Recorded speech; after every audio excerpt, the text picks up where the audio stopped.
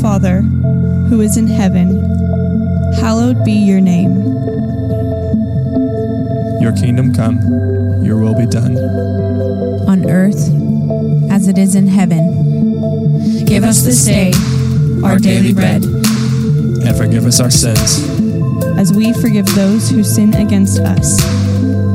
Lead us not into temptation, but deliver us from evil. For yours is the kingdom, the power, and the glory, now and forever. Amen.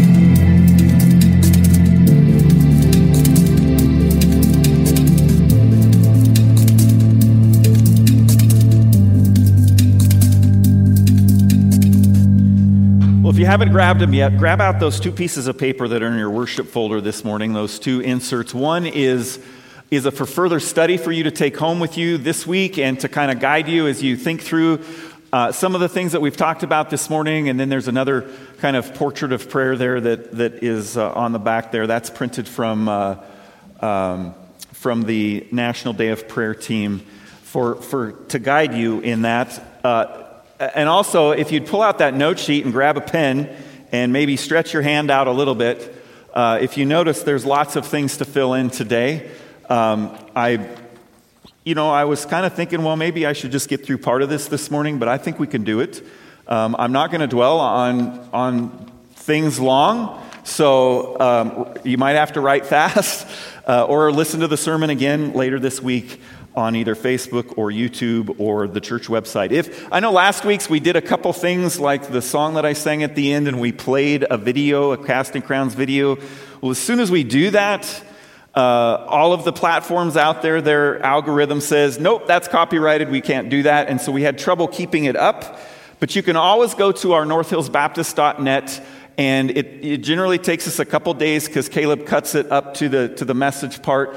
But it will always be there. And if it's not, if you can't find it, call us. Let us know. Hey, it's not up. I want access to this because sometimes we don't pay attention and we don't see that is the case. Well, this morning I want to start by asking the question: Have you ever asked yourself the question, why would God ever want to talk to me? Why does he care what happens in my life? Or maybe you are someone who is still wondering, who is God? You know, I've heard about him. I've heard the name. I've heard Jesus. There's a lot of people that talk about him a lot. But, I really don't know that much about him. Maybe that's where you are this morning. And that's where I want to start off this week as we kick off this series. Who is God, and why does he even want to talk to me? Let's first put ourselves above the unformed planet thousands of years ago, before creation even occurred. God's words must have pierced the darkness like a mighty thunderclap rolling over and covering the abyss. With an angelic choir serenading this mysterious drama, a timeless God grasped the edges of infinity and gave the first invocation of life. With joyful and vigorous energy, God orchestrated this symphony of creativity with his voice, with unrestrained and unimaginable power and authority. He shaped and formed the world and the universe, one divine word at a time. He called out, "Let there be light. Let there be sky. Stars, begin your trek of light. Moon, commence your orbit. Oceans, burst forth. But here are your limits.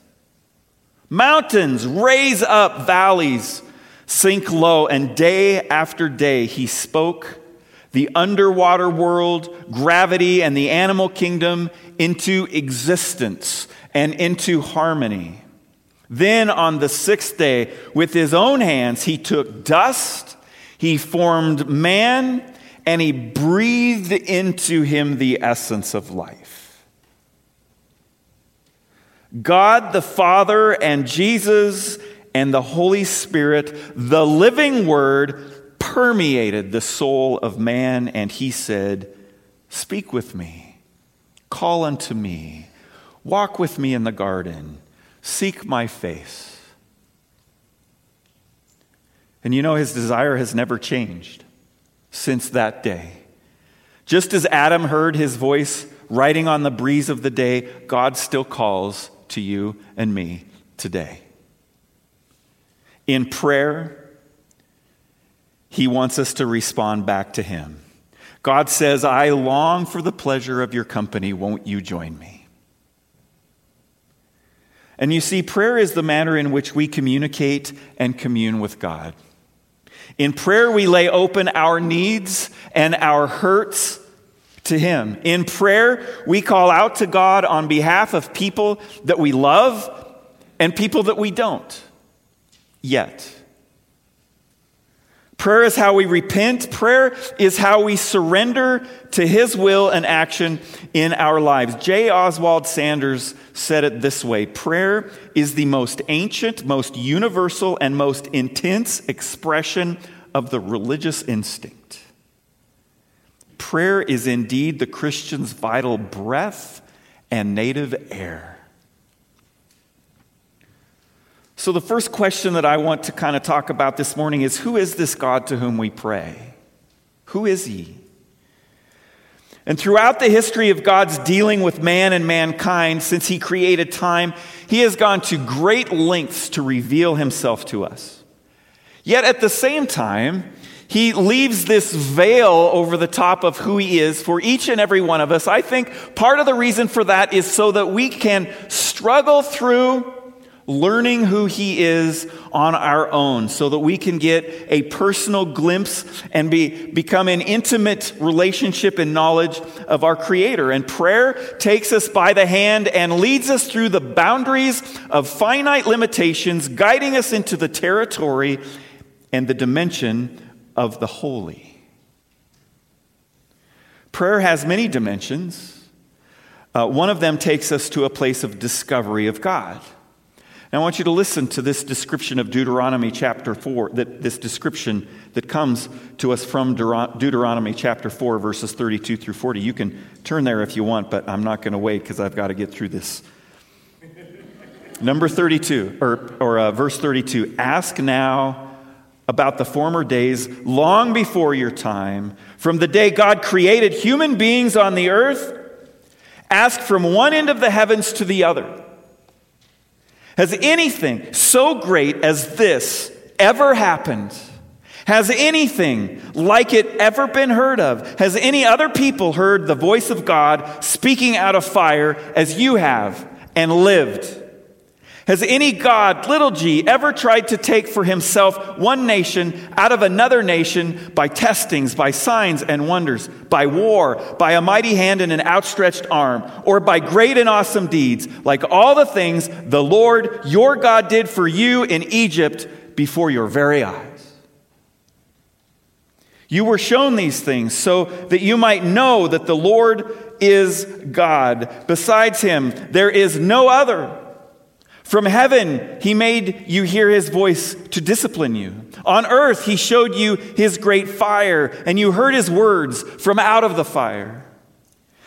Because he loved your ancestors and chose their descendants after them, he brought you out of Egypt by his presence and his great strength to drive out before you nations greater and stronger than you, and to bring you into their land, to give it to you for your inheritance as it is today. Acknowledge and take to heart this day that the Lord is God in heaven and above on the earth below. There is no other.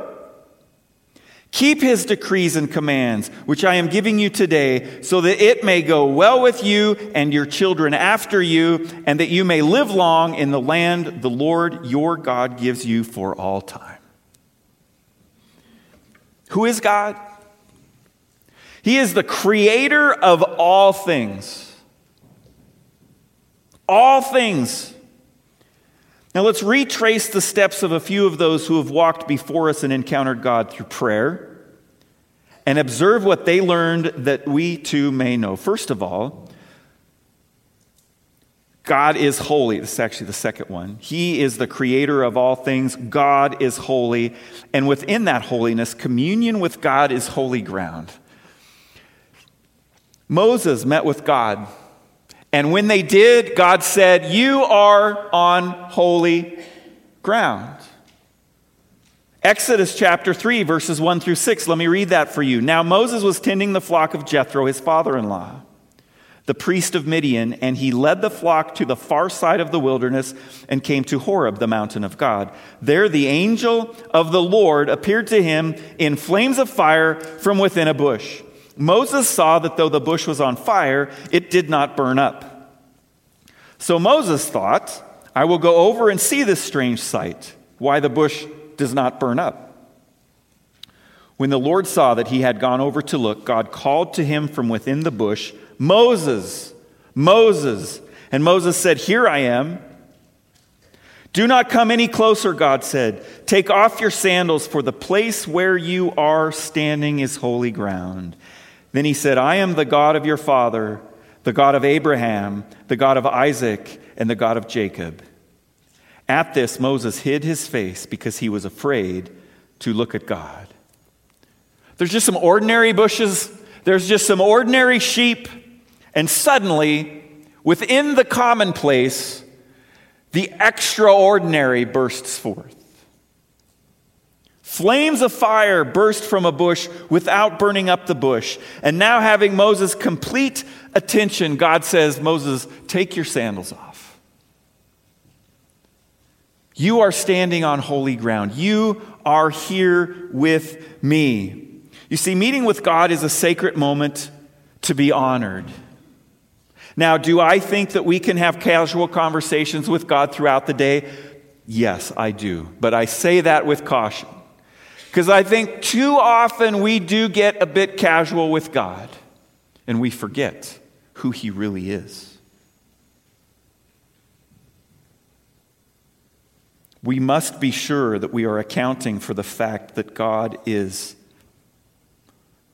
what He is, and that when we are approaching Him in prayer and in communion, that we are approaching Him respectfully, with reverence, with fear. Not, though I would say Moses was fearful there. He was fearful that if he might be in the direct presence of God, he might actually die. We don't fear that. And that almost takes us to the other end, where we don't have that healthy, reverent fear of an all-powerful God when we are communing with Him. Meeting with God is a sacred moment to be honored. And the Lord can take the mundane moments of our lives and ignite them with the spectacular or even just the extraordinary, if we will only recognize who we are talking to and the unfathomable resource that we connect to when we connect our hearts with God. May we remember that the place of prayer is holy ground where our lives take a new direction, where we receive passion and we receive hope. If your prayers have begun to feel common, usual, ordinary, maybe even boring, I want to challenge you and encourage you to move from casual prayer to a concentrated prayer and petition, and ask your all-powerful and holy God to show you His holiness, that you might yourself be in the position that He wants you to be in. Our communication with God is found in a holy place. God is absolutely pure and clean. In Leviticus chapter 11, verse 44, God says, "I am the Lord your God. Consecrate yourselves and be holy, because I am holy." When is the last time you consecrated yourself before you entered into the presence of God? You specifically took time to repent and ask God to forgive you before you asked Him for something, before you laid down your burdens at His feet.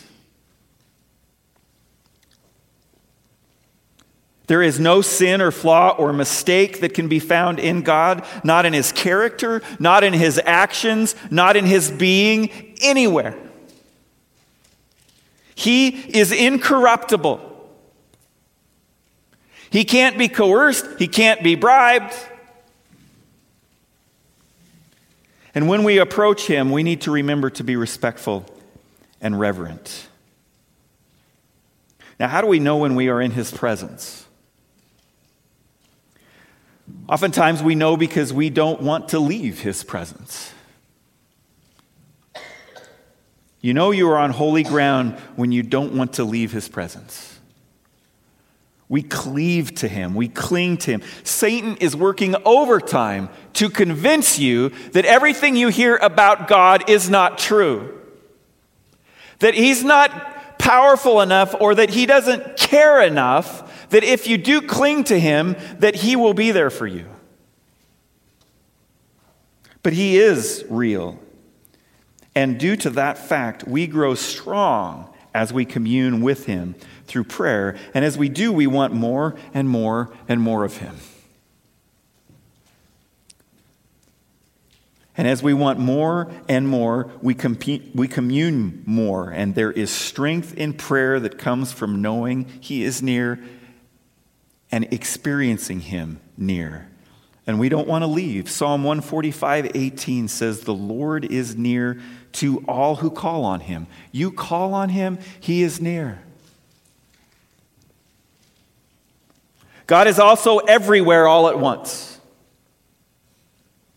In Psalm 139:7-8, David says, "Where can I go from your spirit? Where can I flee from your presence? If I go to the heavens, you are there. If I make my bed in the depths, you are there." Because he is near to someone else does not make him far away from you. Isn't that great? You know, when you go to visit someone, you're with that someone, and you leave family at home. When God is visiting that someone, he's still with you at home. He is everywhere. Often when we pray, we don't realize that God is near, or that he's even really listening. Have you ever thought, it just feels like I'm talking to the ceiling? It just feels like my prayers are going out there into empty space. You know, like some of those text messages you send. Some of those messages you leave. Wait, you didn't get my message? No, and then a week later or 2 weeks later. It doesn't just have to be the U.S. Postal Service that takes a lot of time. Sometimes technology does the exact same thing. No, God is everywhere. Everywhere. All at once. God is also outside of time. This one always blows my mind when I try to think about it a little bit. God moves without limits, beyond time's grasp. Revelation 1:8 says, "I am the Alpha and the Omega, says the Lord God, who is and who was and who is to come, the Almighty," and maybe even all at the same time. It's like time is this, and I took this out because of time, but imagine I'm holding a rope, and you have creation right here, and you have whatever the end is going to be right here, and you draw a little tiny line with an ink pen on that rope, and that little thin line of ink represents your entire lifetime. God is above all of that. He is looking down on all of that all at the same time.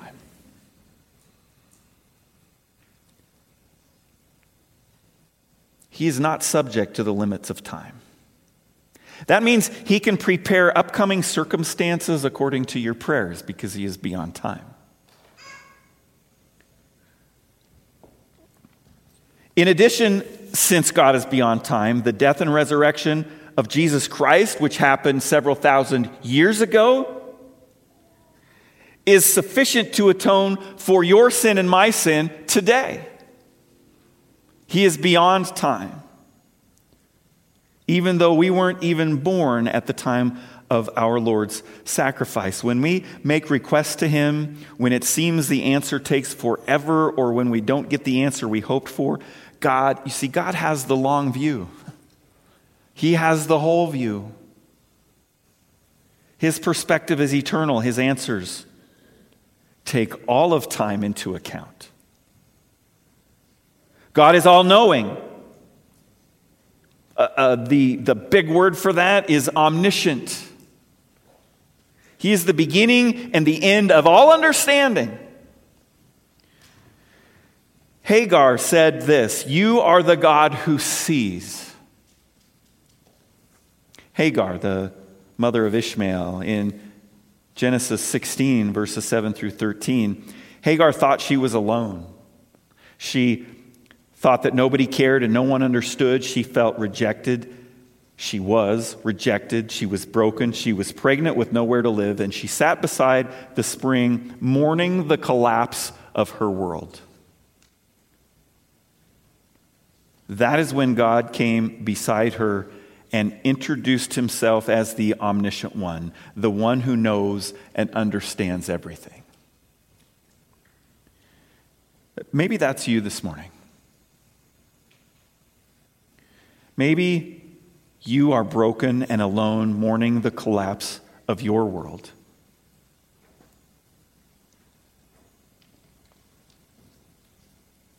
You see, there is no problem that you have, and there is no burden that you have to bear that God doesn't know about and that he doesn't care about. And you need to remember that. His intention for us is that we would cast our cares upon him.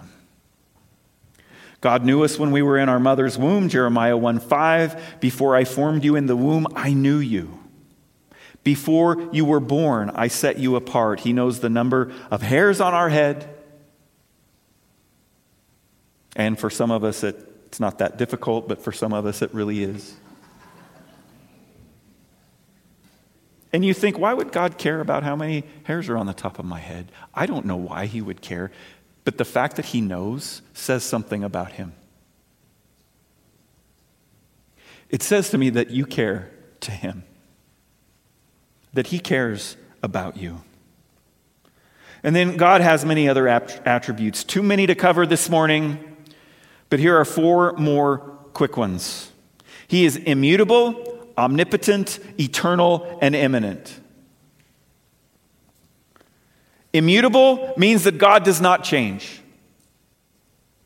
He's the same today as he has always been and will be forever. Omnipotent means that God is all-powerful. Eternal, obviously, God has no beginning and no end. Think about that one for a day. Wait, so no beginning? We all understand beginnings and endings, right? We all had a beginning. We're all going to have an ending. God didn't and won't. And he is immanent, which means God is active in his creation. He is present. He didn't spin the globe and step back and go, all right, let's watch and see how they fend for themselves and how this all ends up. He created and he has continued to be a part of that creation. He is immanent. So if he is so amazing, which he is, and so powerful, that does beg an honest question. Why? Why then? Why on earth does he want to talk to me? Why does God want to talk to me? Why does God want to talk to you? Well, first of all, and I think maybe you've seen this in some of his character traits, you are his creation and he loves you.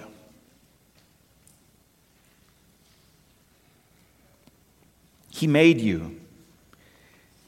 He gave us all that we have, and he wants to communicate to us how much he loves us. That's why he wants to talk to you.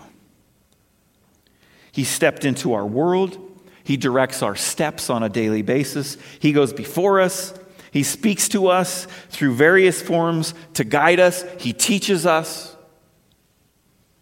That's his communicating to us. God also desires to reveal himself to us. 2 Chronicles 7:14 says, "If my people who are called by my name will humble themselves and pray and seek my face and turn from their wicked ways, then I will hear from heaven and I will forgive their sin and will heal their land." That forgiveness is a conversation on God's part. Hebrews 4:15 and 16, "For we do not have a high priest who is unable to empathize with our weaknesses, but we have one who has been tempted in every way, just as we are, yet he did not sin.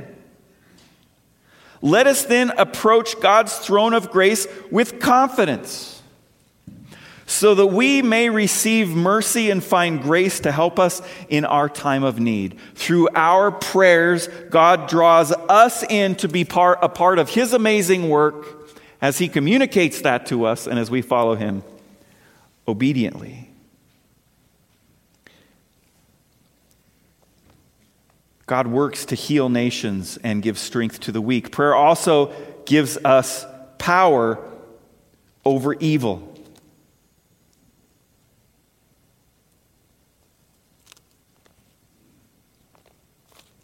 Okay, let's back up. I skipped a page. Didn't I? Roy's back there going, oh, where is he? Where is he?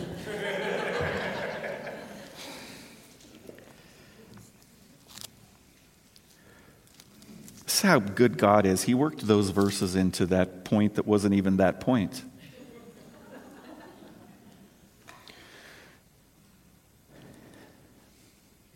All right. God also desires to reveal Himself to us. He wants us to know Him. That's why He talks to us.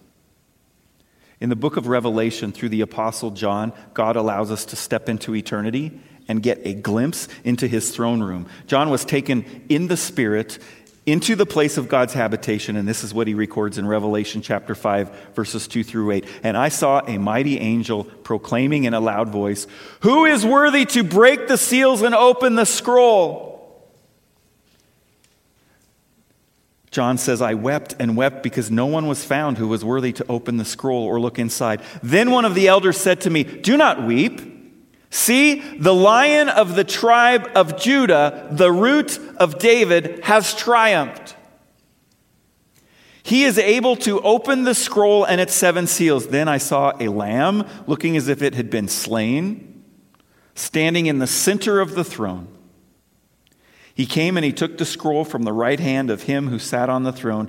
And when he had taken it, the 4 living creatures and the 24 elders fell down before the Lamb. Each one had a harp, and they were holding golden bowls full of incense, which are the prayers of the saints. God communicates to us in many ways, and He wants us to communicate with Him. And when we do, those prayers are like held for all of eternity in a bowl. And they are sweet to God.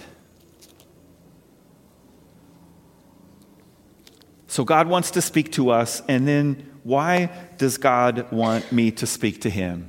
Have we caught back up with each other? Are we on the same? You got all the bullet points filled out under number 2? Okay, good. That's the problem with having like 26 spaces to fill in, right? Why does God want to talk to me? Well, the first reason that I want to point out, this is not an exhaustive list, by the way.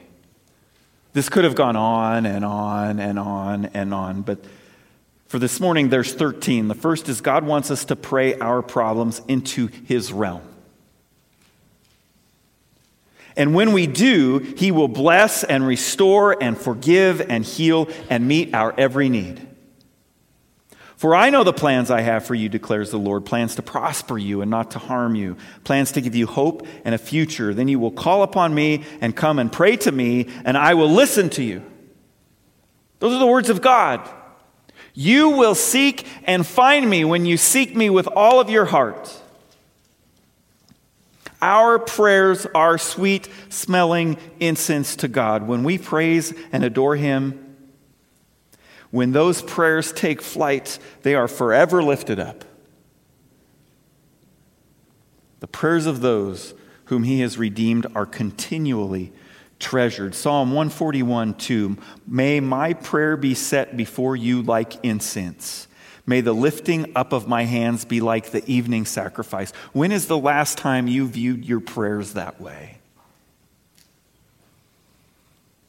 Because that's what they are. Next, God wants us to talk to Him. We're to talk to Him because we're instructed to. Jesus said we are to pray for those who persecute us. Paul challenges us to be joyful in hope, patient in affliction, faithful in prayer, to pray continually.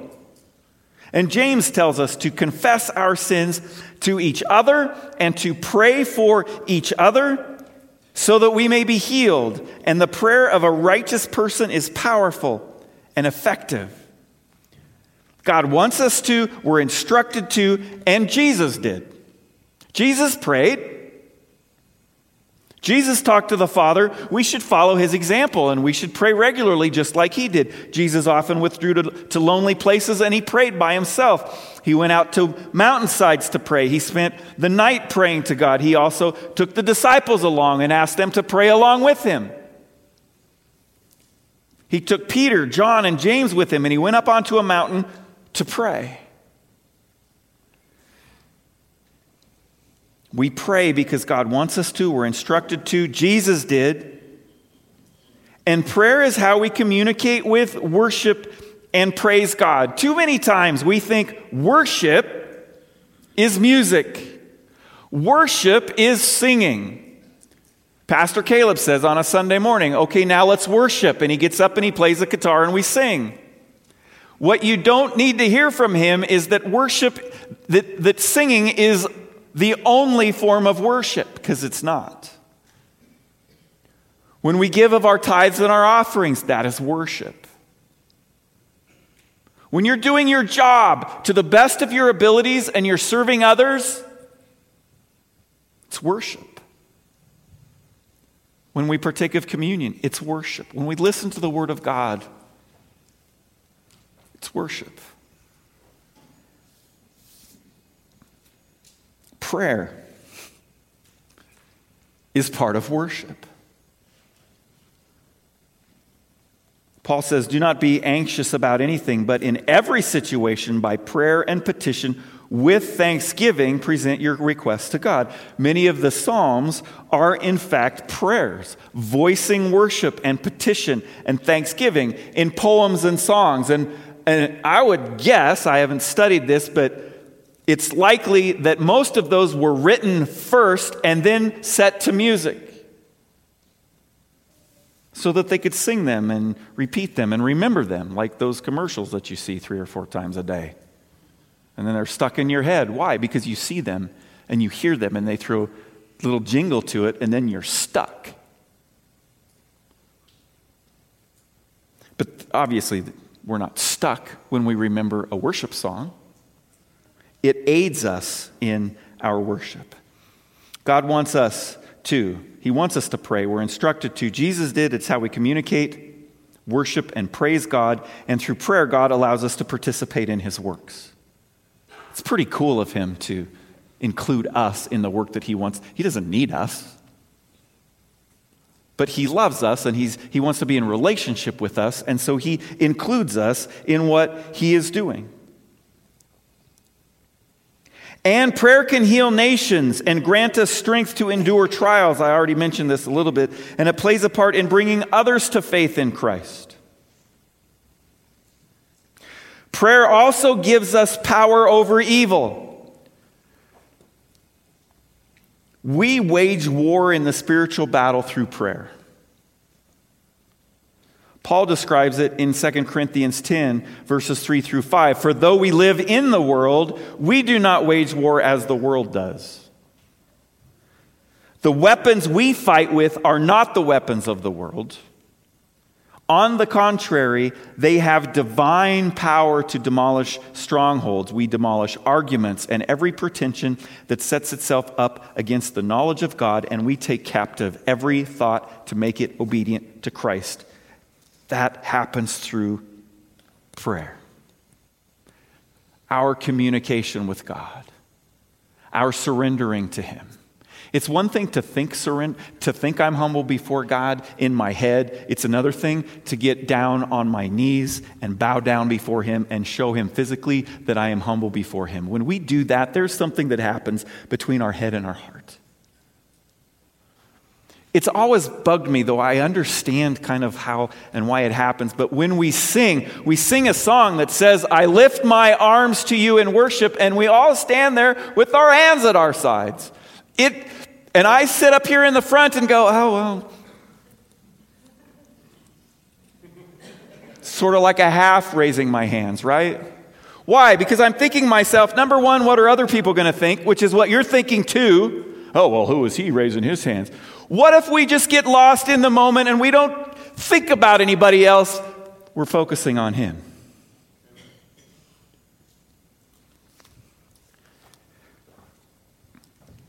I don't know if I would care if I couldn't sing or carry a tune in a bucket, or if I would. But when I sing, I like to sing. And I don't do it quietly. Shouldn't we all be uninhibited before our God, not thinking about other people?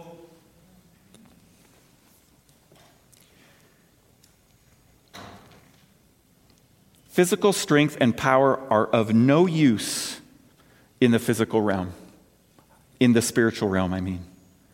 Even the physically weak can be strong in prayer. You feel like you're old and you have nothing to contribute to society any longer? Baloney. There is more power in prayer from someone who can't maybe physically contribute in any way than somebody who is strong and has no prayer life. You think that you're not doing anything for the kingdom because you have a chronic illness or you're elderly. Don't listen to that voice. See, where a lot of people have lots of things that they have to do and they get lost in all of that busyness and they forget to pray or they don't take time to pray, you have time and can, and please pray. It's the most powerful thing that you could ever do. Prayer gives us power over evil. Prayer is always available to us. There is nothing that can keep a believer from coming before God. Governments can close church doors, terrorists can burn them down, nations can condemn and forbid God's word, but there are no barriers to prayer. None. Prayer is always available to us. Psalm 139:7, where can I go from your spirit? Where can I flee from your presence? Paul says in Romans 8:38 and 39, for I am convinced that neither death nor life, neither angels nor demons, neither the present nor the future, nor any powers, neither height nor depth, nor anything else in all creation will be able to separate us from the love of God that is in Christ Jesus our Lord.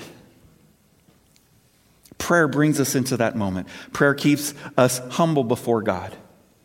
It's through prayer we realize that God is in control and we can do nothing apart from him. Nothing. Nothing is too hard for him. He is the vine, we are the branches, and if we remain in him, we will bear much fruit. Apart from him, we can do nothing. Prayer grants us the privilege of experiencing God. It positions us.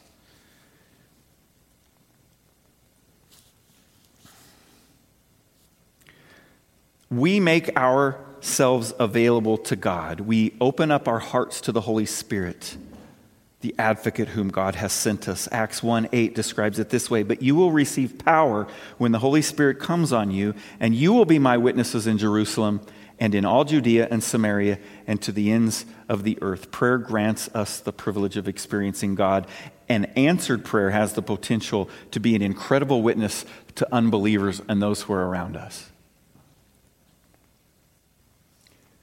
If you're like me, you've probably prayed that before. God, if you would do this, if you would do a miracle in this situation, just imagine all of the people who would be amazed. We've prayed that over and over and over and over again for my niece. Now, miraculously and amazingly, God has kept her cancer in check. But he hasn't healed her yet. But there are, I would say, thousands of people across the United States who have a connection to her through some connection or some other connection with someone else. And they are seeing the power of prayer. Though she hasn't been healed yet, they are still experiencing God's healing. And for whatever reason, whatever timing God is working out, I don't know. But you see, I can trust him because he sees it all, right?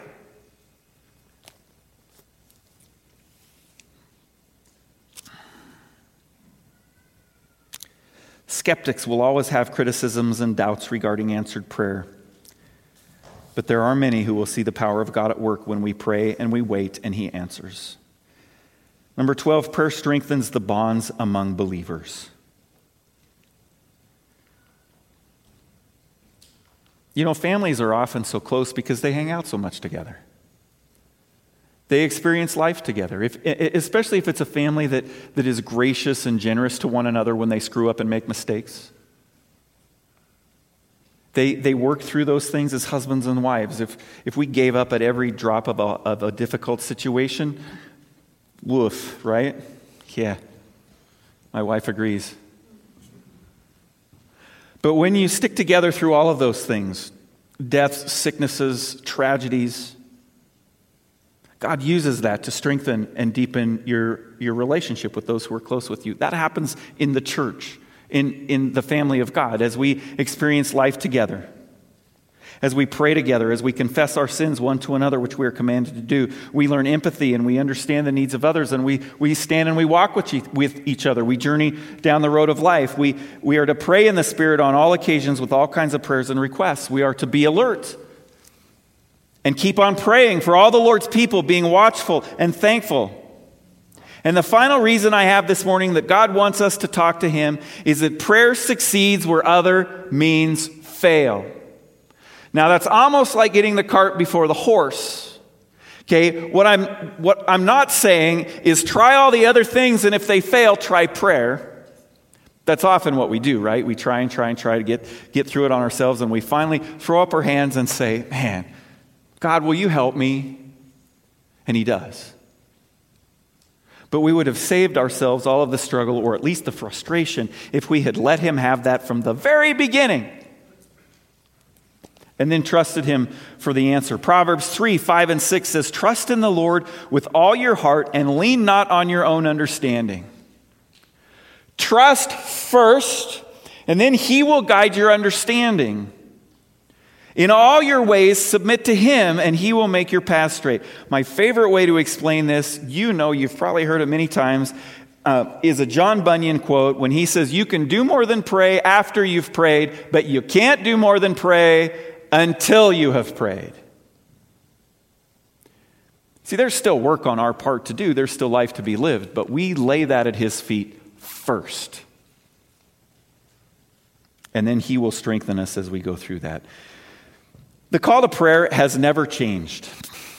From the opening of Genesis to Revelation, God is calling all of us to prayer. He used judges and prophets to plead with us, with humanity over time, to seek him. Even in our own day, he continues to speak to us through his Son and through the Holy Spirit. Here I am, I stand at the door and knock, Jesus says in Revelation 3:20. So won't you let him in? Won't you lay your stuff down at his feet? Won't you communicate to an all-powerful, all-knowing, ever-present, immanent God who loves you, who speaks to you, and who wants you to speak to him? Let's wake up each morning this week with a prayer of praise to God on our hearts. In your sermon notes there, the next steps, there's some verses, and of course all of those verses that were up on the screen, you can work your way through those, reading those and being reminded of the truth of God and who he is and why he wants to hear from you and why he speaks to you. But let's find and write down maybe a favorite praise-oriented passage this week. Put it somewhere where you're going to see it multiple times during the day. Maybe inside the cover of your phone. Maybe put it over your phone. That'd be good. And read it aloud several times a day to remind you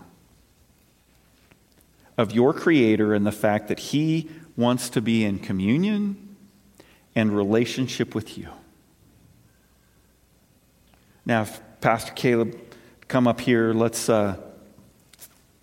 Let's move to our communion table here this morning. And Jesus